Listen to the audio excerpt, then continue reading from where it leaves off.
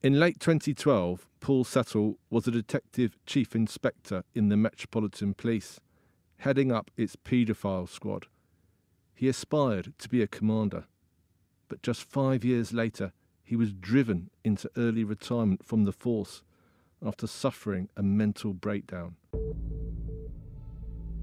Paul says that breakdown was caused by his treatment at the hands of the Met.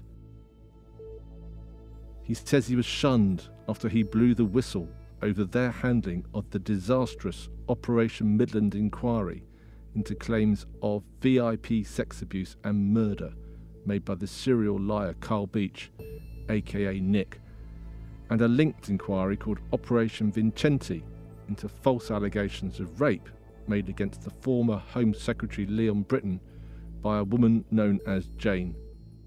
Both Beech and Jane were supported by former Labour Deputy Leader Tom Watson.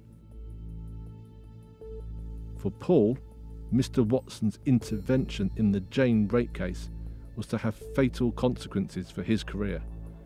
But he has no regrets about speaking out in defence of those falsely accused of VIP abuse.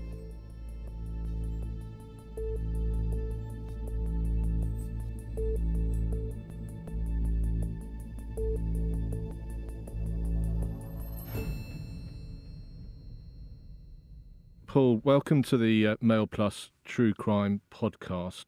You retired from the Metropolitan Police in 2017, many years earlier than you would have planned.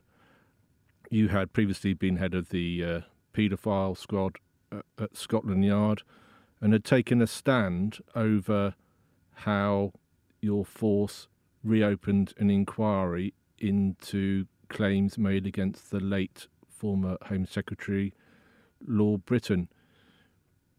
What was it that made you take that stand, and how costly was it in terms of your own career? Quite simply, I was taught, brought up, dragged up when I joined the police to have as great a duty to stand in front of the innocent as prosecute the guilty. And in this case in particular, if you stood back and objectively examined the evidence, rather than get carried up in the furore and the noise being made by certain politicians and the gullibility of certain police officers, if you stood back and examined the evidence completely objectively and did your job, you would see that there was absolutely no grounds whatsoever to interview Lord Brittan. So why would you possibly want to start doing something that was unlawful? You were leading the investigation into Lord Brittan, and we'll go into more detail about that later in this podcast.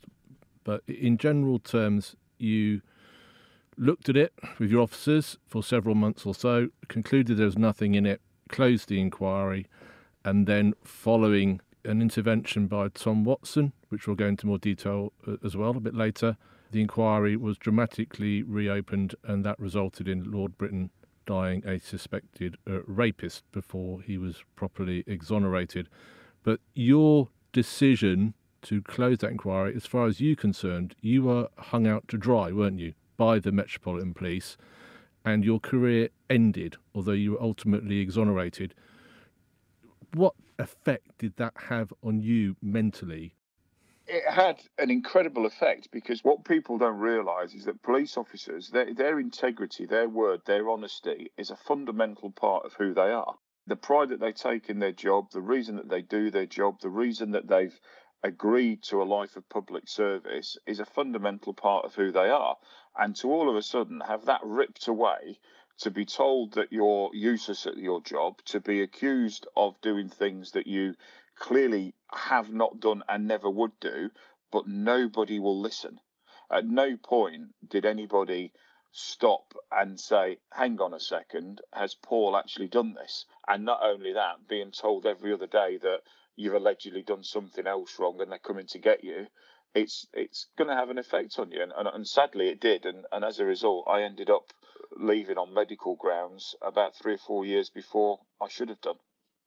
Let's be clear here. I mean, you were effectively a whistleblower, weren't you? Because you were very concerned about the running of the VIP sex abuse inquiry in general terms?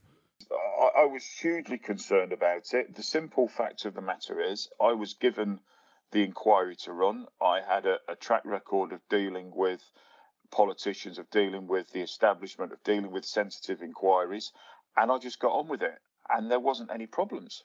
Having looked at it and thought, this isn't there. This is actually not an offence of rape.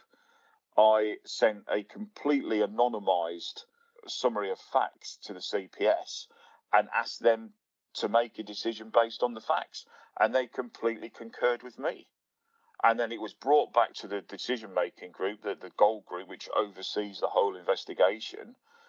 The facts were explained, everybody agreed, the investigation was halted, and the team was actually commended for the approach it took. And then this was in September. And then the following April, Tom Watson comes wading in with his size 12s, and all hell breaks loose. Let's go back to 2012, Paul, because that was when Tom Watson famously stood up in the House of Commons doing Prime Minister's questions and made this bombshell claim. If it still exists, contains clear intelligence of a widespread paedophile ring. One of its members boasts of his links to a senior aide of a former Prime Minister who says he could smuggle indecent images of children from abroad. The leads were not followed up, but if the files still exist, I want to ensure that the Metropolitan Police secure the evidence, re-examine it, and investigate clear intelligence suggesting a powerful paedophile network linked to Parliament and Number 10.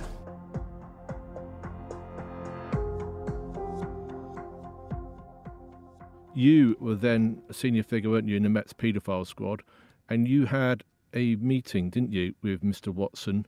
Yeah, what happened was Tom Watson stood up and said this in Parliament. Everybody was astounded and didn't know what he was talking about. So contact was made with his office, and very quickly it was established what he was referring to. I went down to his office along with my deputy and a sergeant, and then Tom Watson turned round and said, oh, and I've got all of these, by the way. And there was roughly about 450 various allegations that had come into his office from people alleging that they'd been abused by VIPs. So we took a very systematic approach and went away, collated all the allegations. And, you know, there's a lot to be said for not getting carried up in the moment and just starting at the beginning. And that's what we did. You mentioned that Tom Watson had more than 400 allegations or bits of intelligence sent to him, which he passed on to you. How would you characterise that evidence in terms of the quality of the accuser and the evidence itself? An awful lot were genuine, and by genuine, I mean that people were genuinely referring them. It could be along the lines of, I once heard a man in a pub say such and such a thing, right through to, yes, this happened to me. There was then a significant amount, I'd say roughly about 50%, that were what I would call anecdotal allegations that were off the internet, that had no foundation. It was always, I heard that this happened to a man that maybe went into a pub 20 years ago. There was no victim, no venue, no version of events. It was just purely rumour, anecdote against famous people, gossip. Let's discuss in more detail the allegation of rape made against Lord Britton, distinguished Tory Home Secretary in the 80s. His widow, Lady Britton's been on my podcast a few months ago and talked at length about his ordeal and her ordeal. How did that allegation come into you to be investigated? Because his accuser was entitled to anonymity, and she was given the name Jane by the website Exaro. How did Jane come across your desk? So what happened was, following Watson's question, etc., Jane, who lives up the country, went into a local station and said, I want to report this that happened to me in 1967. So the allegation got sent into the Met Police, and it was an allegation of adult rape. There was no suggestion that youngsters were involved, tender-age children or anything like that. It was an allegation of adult rape. Normally that would sit within what was then Sapphire, which was the rape command. However, because Lord Britton was of interest to us, there was no merit in having two separate teams investigating the same person, because you'd just end up at cross purposes. So I agreed to take on the investigation of adult rape against Lord Britton. That was given the name Operation Vincenti. There was no evidence, was there, that was Lord Britton? I think at that time was a young barrister in the late 60s. There was no evidence at all, and there were a lot of holes in her story, weren't there? There were absolutely massive holes from the outset. Identification. She claimed she identified him because there was a certificate stuck on a fridge from the bar. The location of the flat, the floor that the flat was on, the tube journey that they took from where they met to where this allegedly happened, none of them could be corroborated. We then traced her then flatmates, and they all said the same thing, and that was, no, we didn't hang around in parties where Lord Britton was there. So there wasn't one element of the corroboration that you'd use to strengthen a story that stood up, let alone before you actually looked at the facts. The facts as given by Jane herself, when she was given more than one opportunity to strengthen her account as much as she could, didn't amount to a rape. She wasn't happy, was she, when you informed her that you weren't going to proceed with your investigation, having looked at it for months, that you were going to close the inquiry without interviewing Lord Britton? She was very unhappy about that, wasn't she? She was, and you can understand why. She came down to London. It was, I think I described it in my decision log as a challenging meeting, because she just sat there with her husband screaming at me for about 45 minutes. There's absolutely no benefit or merit in arguing back with her. So I just sat there and tried to answer her questions where possible. And at the end of the meeting, I explained to her that I'd write to her and I'd explain my decision in writing. And I'd also explain how she could complain or appeal the decision. So I did that, and I sent that recorded delivery to her. Of course, she refused to sign for it at the other end, which meant that she never received the letter, and it was returned to me about 3 months later. A week before she came down to London, I went to brief Tom Watson and met with him, and I explained fully what the issue with Jane and the allegation was. I explained to him that the evidence wasn't there. And what did he say to you? He sat there as normal, was quite affable. So I came away from that meeting. I didn't think there was anything untoward or expecting anything to happen. And then completely out of the blue, 2 months later, Watson wrote in what I still consider to be an absolutely disgraceful letter that questioned me very personally and took what Jane had said as fact. I know from my own inquiries over many years that she had a history of making false allegations. I imagine that would have been of concern, to the CPS.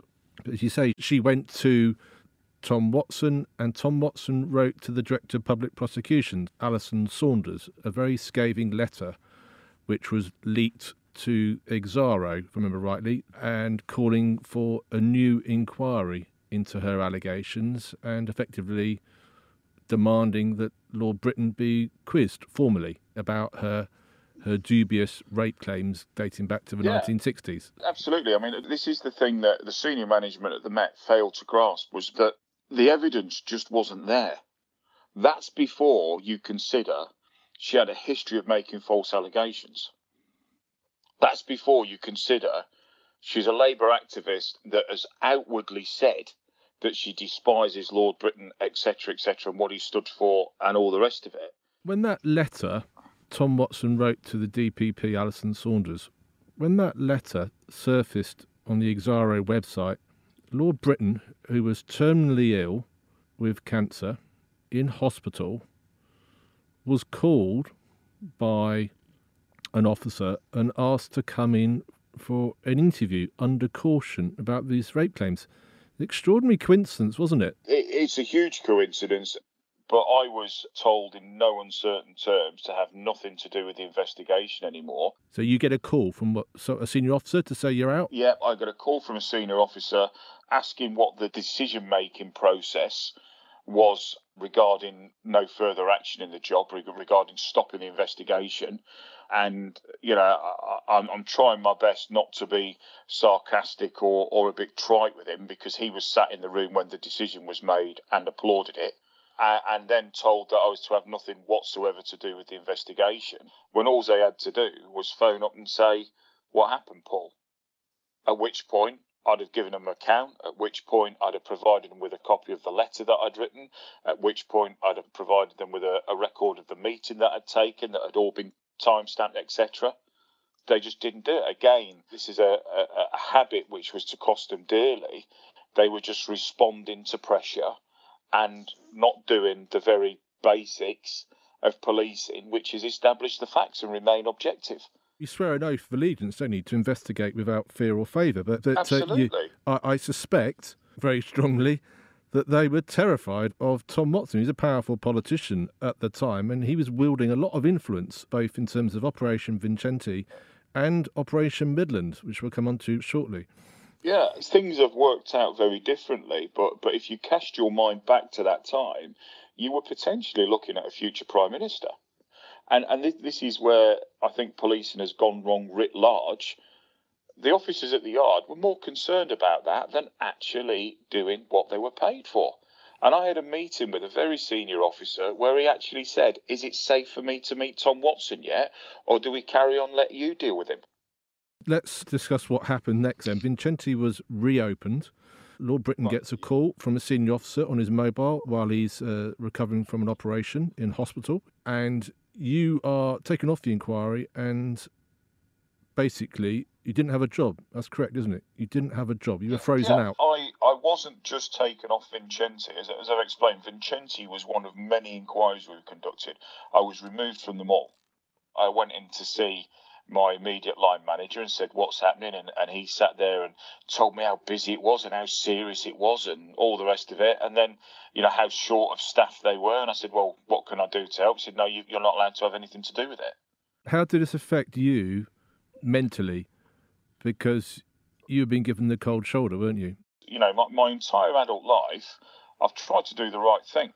And I've enjoyed doing it by and large. There's been ups and downs, but I've enjoyed doing it. I was getting home at night fulfilled and happy because we'd been doing a good job and we'd been, righting a wrong and doing the right thing. And all of a sudden, to go from that to literally being told to sit in an office looking at a wall with zero responsibility. You had a breakdown, didn't you? That's what happened, really. Yeah, absolutely. And it's one of those things that just the very notion of going sick as a professional police officer that loved his job was alien to me. I hadn't had any sickness for years, and all of a sudden, my world's fallen apart. What was it that's made you that? Was it because you'd been alienated by the force, or what? What was it? I went from a position where, during the Olympics, I was writing briefing notes for the Prime Minister every day. Before that, I was meeting with foreign governments all over the world. Before that, I was in charge of terrorist financing for the UK from a police perspective. It was important jobs. They were full-on jobs. They were mentally challenging jobs. You were gainfully employed and thinking and doing things for 12, 14 hours a day. And I've always been one of these people that work hard, play hard, get your job done and live life. And to go from that to being made to sit in a room staring at a wall for 6 or 7 hours is just soul destroying.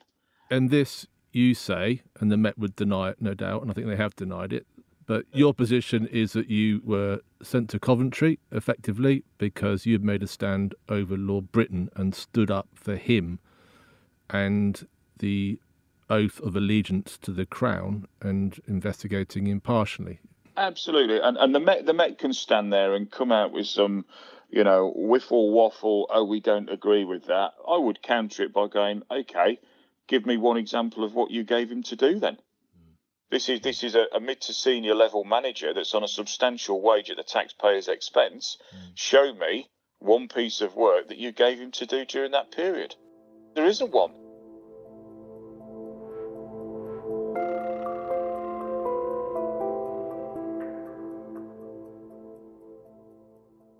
Meanwhile, Tom Watson got his way, didn't he? Because the people who took over the inquiry, two of them, Detective Superintendent David Gray and another officer, James Townley, I think his name was, they went to interview Lord Britton. He was very gravely ill, and the interview didn't last very long, and I've written about it in the past. I've seen the paperwork and did a big investigation for the Daily Mail on it.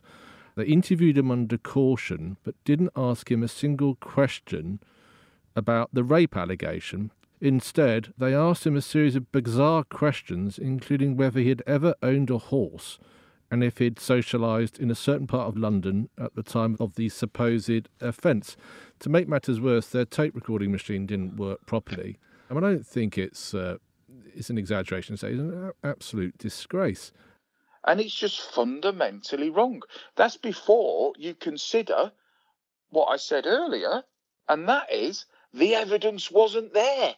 That's before you get into the realms of them doing a substandard, pathetic interview that didn't address any of the claims that I still hold to this day was unlawful, because they exercised the police power in cautioning him. They demanded him to be there. He turned up, and then they didn't ask him any relevant questions whatsoever. Instead, they went off completely at a tangent. Well, I think it's important to note here as well, while Tom Watson was putting pressure on the Met over the Vincenti and Jane's rape allegations, he was dealing with Carl Beech. In fact, after Lord Britton died, Mr. Watson wrote a column in the Mirror newspaper repeating the vile sex abuse lies of Carl Beech. He was putting pressure on the Met in that column to continue their inquiries into Lord Britton, even though he'd only been dead 2 or 3 days. And that inquiry, Operation Midland, was gold commanded by Steve Rodhouse as well. And my God, they did take those allegations seriously, didn't they? Operation Midland, this supposed murderous paedophile gang involving Sir Edward Heath, Lord Britton, Harvey Proctor, amongst others, they carried that on as well, to the utter shame of the Metropolitan Police. When I came back after being sick, the allegations of Nick were just starting to simmer, and I was still included in various briefing notes on email and so on and so forth. As soon as they realised I got taken off them as well. But I got briefed on the allegations that Nick was saying right at the very beginning, and straight away I said, hang on a second, they are nothing more than all those allegations that we got right at the beginning off the internet that we can find absolutely no evidence to support. And he's turned them into a script. And I said at that time, and I stand by it, he is either the most unluckiest man on earth or he's a complete and utter fantasist. He was a powerful player, and you say he'd come up with his greatest hits of Fantasyland allegations, which the Met spent millions and millions of pounds investigating. Yeah, but it was absolutely despicable behaviour by the Met, because the thing is if you look at Harvey Proctor turning up at Harvey's door and basically telling his boss to kick him out of his house if they're going to take his children into care. It was a friend's child. It was his friend's children. It was his employee's children. Yeah. But when did somebody said to me, stop being the Metropolitan Police Force and started becoming the Metrocomical Police Farce? And it's said in jest, but there's an element of truth there. When did we start behaving like the Gestapo? Can I just say here, because you were exonerated, weren't you, by the Home Affairs Select Committee in late 2015 as the row over Lord Britton's treatment in particular in relation to Operation Vincenti exploded. The committee was very complimentary about you as a senior detective and about the stand you had taken. That must have been a proud moment for you and some vindication. I'll be entirely honest, by that point I was at my lowest ebb. I'd contemplated suicide several times. I was in a really, really dark place, quite sort of choke just thinking about it now. But leading up to me giving evidence at the HASC, the Metropolitan Police had gone to extraordinary lengths to try and prevent me from doing it. They'd wrote a series of letters to the Home Affairs Select Committee going, oh yeah, you don't want to hear off him, we'll send you a senior bod, he's not that senior, you don't want to listen to him. All of that by that point was I was a bit sort of ambivalent to, in that I knew what they were like. But they then threatened to reveal the fact that I'd had a breakdown to the Home Affairs Select Committee to try and get rid of my credibility. And that, for me, is just unforgivable. I remember you composed yourself really well, but you're saying underneath that you're in real turmoil. I was in absolute bits. I turn up on the TV and he's always composed and he's shaved. I hadn't shaved for about 4 months before that. I just like leading up to that, I'd had the second most senior officer in the country threaten to tell the world that I was mad and I was a basket case, just so the Met could protect themselves from something that they'd done wrong. So I want to say here, because I'd known you for several years. I had first met you in 2006, I think, and we were part of a big charity fundraising bike ride. Yeah. Several officers, all approved by the senior officers in the Met at the time. So I knew you then. We'd lost contact for many years, but I was aware about your declining mental health, and I was very concerned about what I was hearing, and the effect that you, being true to your oath of office, the effect that was having on you, and really the fact that you were staring at the end of your police career. That was it, wasn't it, really? Despite being praised by the Home Affairs Select Committee, your career was effectively over by then. I knew it was over. I mean, quite frankly, I was privileged to work with some truly outstanding people, from junior ranks all the way through to the top level, and to see people operating in very, very difficult circumstances and selflessly putting others before themselves day in, day out, because that's what we did. And all of a sudden to just realise that whilst you've been away doing that proper job, the lunatics have taken over the asylum.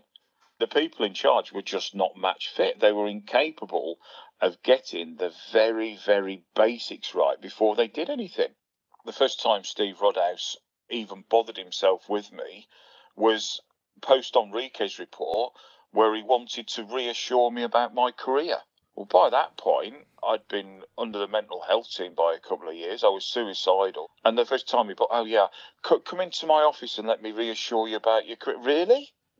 So you were accused of sort of misconduct, weren't you? And you were subject of an inquiry by the police watchdog, then known as the IPCC, now known as the IOPC. And we won't go into the details of the misconduct because they are all unproven, and you were exonerated, weren't you? But it was it added pressure to you, no doubt, and those allegations were taken seriously by the police watchdog and by the Met. Again, there's a constant theme here, and that is these allegations were made against me. They were unfounded. It doesn't matter. The thing is, they came for some very, very special people. And the simple fact of the matter is, the Met panicked again and threw it to the IPCC as it was then. And had they just paused for a second and said, what is the actual allegation?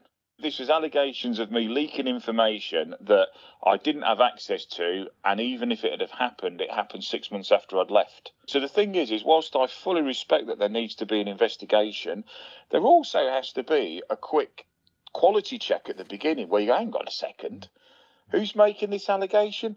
Oh, that's the same bloke that's made up all the nonsense to start with. You left the police on medical grounds in 2017. Yeah. You said you were hounded out of the police. Do you stand by that? Yes, absolutely. You only have to extrapolate on the allegations on the IPCC investigation. They took 2 years to clear me. A 5-year-old could have looked at that and gone, that couldn't have happened.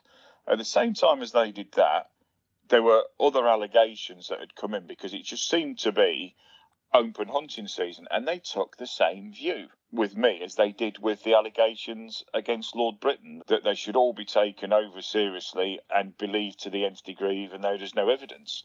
And I found myself in the position where every week I was getting more complaints, and then having finally got rid of them all, and after finally being exonerated, and after finally the Met slowly realising, hang on a second, maybe this bloke was just doing his job.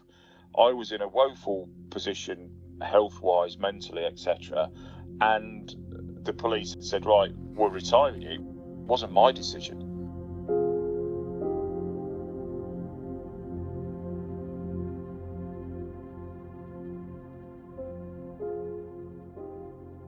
In February, Lord Britton's widow, Lady Britton, spoke at length on this podcast about her and her husband's ordeal at the hands of Carl Beech, and more particularly at the hands of the Metropolitan Police, who took Carl Beech's allegations seriously and Jane's allegations seriously. The police appear to have a culture which is cover up and flick away. Nobody will take responsibility or say that it was appalling or we're really going to learn from it. We never want this to happen again. I mean, it's partly to do with the culture. The culture is cover-up. Really damning words from a very distinguished woman in her own right. And she also spoke about a lack of moral spine amongst senior officers. Paul, I wondered, do you agree with her conclusions, her assessment about an alleged culture of cover-up at the Metropolitan Police? I think you have to look at the evidence. You have to look at exactly what happened. I was the only one that spoke out. I was sent to Coventry. There was no apology forthcoming. There was no sort of efforts to make amends. And people just carried on doing exactly what they'd been doing. And it took exposure by yourself and other journalists before the Met even considered apologising to her. And there's nothing that I've seen since then that would reassure me that this sort of thing couldn't happen again, or indeed that it wouldn't be covered up. There was just this level of ambivalence towards the whole thing. As far as you're concerned, are there a lot of unanswered questions about the VIP paedophile scandal, Operation Midland, and in addition, Operation Vincenti? There are many, many unanswered questions as to why things haven't been done. The evidence speaks for itself. And I believe that the evidence should have been put into the public domain so that the public could make their own minds up in the absence of criminal proceedings. However, the Met has just battened down the hatches and refused to engage, and to this day refuses to give any reason why they're not pursuing criminal charges against people who have maliciously made false allegations against well-known people. And in terms of the conduct of officers on Midland and Vincenti, there is a culture of cover-up. You agree with Lady Britton on that? Yes, I do, because nothing's changed. I was ostracised for the best part of 3 years, and it took an independent High Court judge, Sir Richard Enriquez, to come in and point out that I'd done my job correctly. And the Met's only response there, far be it from offer an apology or try to get me into the fold, their response was to try and get me to do interviews as a good news story. Two former judges, Sir Richard Enriquez and Howard Riddle, have called for a new investigation into Operation Midland. 6 former Home Secretaries have as well. The Home Secretary, Priti Patel, is coming under increasing pressure to take action and use her powers to restore the public's faith in the criminal justice system. What do you think she should do, Paul? I think, unfortunately, it's reached the time where, between Midland and other things that have happened recently, there needs to be a proper inquiry where the evidence is heard in public, where the police are held to account, and where they are forced to take measures to prevent this from ever happening again. And would you be happy to give evidence at any such inquiry about your own experience in terms of trying to raise the alert over Midland and Vincenti and how you were treated as a whistleblower within the Metropolitan Police? Absolutely. This had an incredible impact on me, more importantly on my family and those that I love. And if that can be prevented from happening to anybody else, then that's entirely proper. Paul Settle, thank you very much for joining this Mail Plus True Crime podcast and for speaking so candidly about your experiences as a former senior officer in the Met and also the conduct you witnessed in Operation Midland and Operation Vincenti. Thank you very much. Thank you. You've been listening to the Mail Plus True Crime podcast with me, Stephen Wright. If you've enjoyed listening, please consider visiting mailplus.co.uk/subscribe to get access to all our podcasts, videos, opinion pieces and more.